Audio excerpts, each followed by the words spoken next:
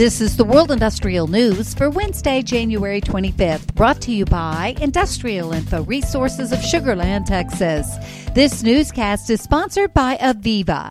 Listen to part 1 of their podcast, How to Leverage the U.S. Infrastructure Bill to Modernize the U.S. Power Grid. Hello, good afternoon, and thanks for joining us. I am Megan Latonin with Aviva, and I am very fortunate to be joined here today with the two of the leaders in this industry about to dive into the hot topic of grid modernization, resiliency, and the infrastructure bill. You know, we all know that power companies are scrambling to update their systems as climate change continues to fuel increased and more frequent extreme weather events. We've seen outages across the U.S. having significant economic consequences, not to mention the impact on the people affected. According to the Department of Energy, these outages cost the U.S. $70 billion annually. And thankfully, the Biden administration has made updating the nation's grid a priority, and the latest infrastructure package allocates $73 billion for power upgrades. This is the single largest investment in clean energy transmission in American history.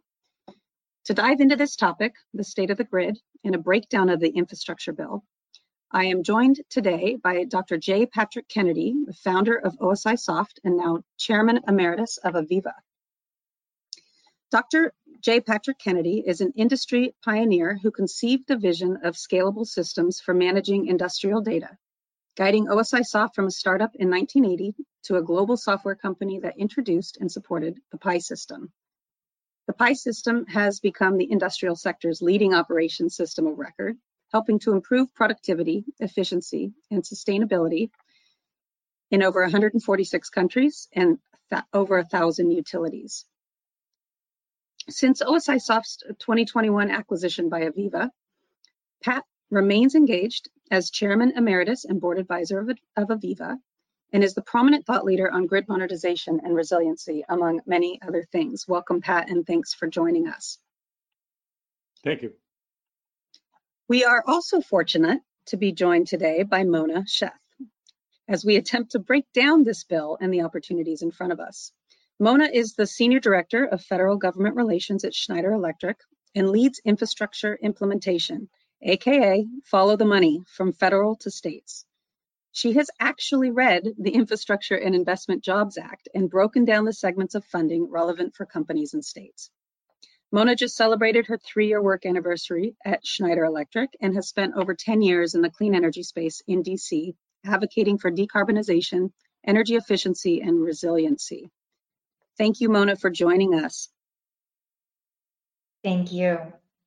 So let's kick this off with a powerful question. You know, Pat, I've heard you mention 3 primary reasons around the importance and timeliness of this infrastructure bill: resiliency, smart grid, and new transmission.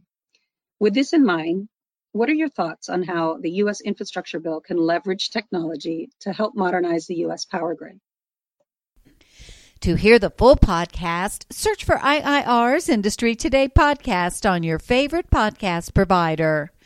The U.S. Nuclear Power Renaissance Part 2 took a big step forward last week after federal nuclear regulators issued its final approval for the reactor design for a small modular reactor developed by NuScale Power Corporation.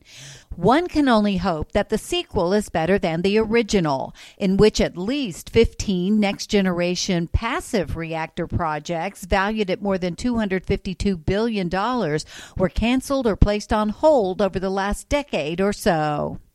The operator of the Freeport Liquefied Natural Gas Export Facility in Texas has filed a request with federal regulators to take the steps necessary to return to normal functions. The facility has been idled since June. Freeport LNG closed its 3-train facility in Texas in June following an explosion that was triggered by a pipeline failure.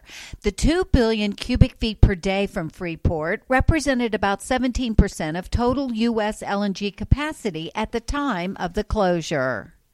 Unrest across Peru is impacting mining operations and damaging energy infrastructure.